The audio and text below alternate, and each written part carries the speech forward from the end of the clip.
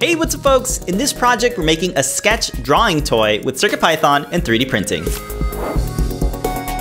We thought it'd be fun to make a simple sketch drawing toy using the Feather M4 and a 2.4-inch TFT Featherwing.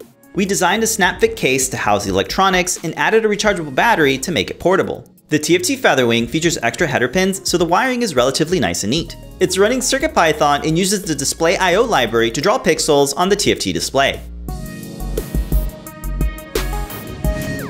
You can use the two knobs to move the cursor up, down, left, and right. The toggle switch lets you do a pen up and down so you can turn off drawing to make separate shapes.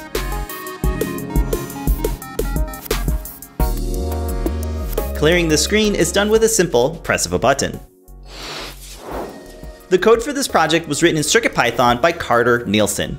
You can easily customize the code by changing the values in the user config section, like the background color or the sketch scale.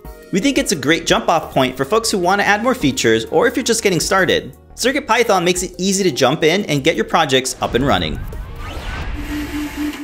I designed the case in CAD and used several models of the electronics. 3D models of the feather and the display are available to download so you can use them in your projects.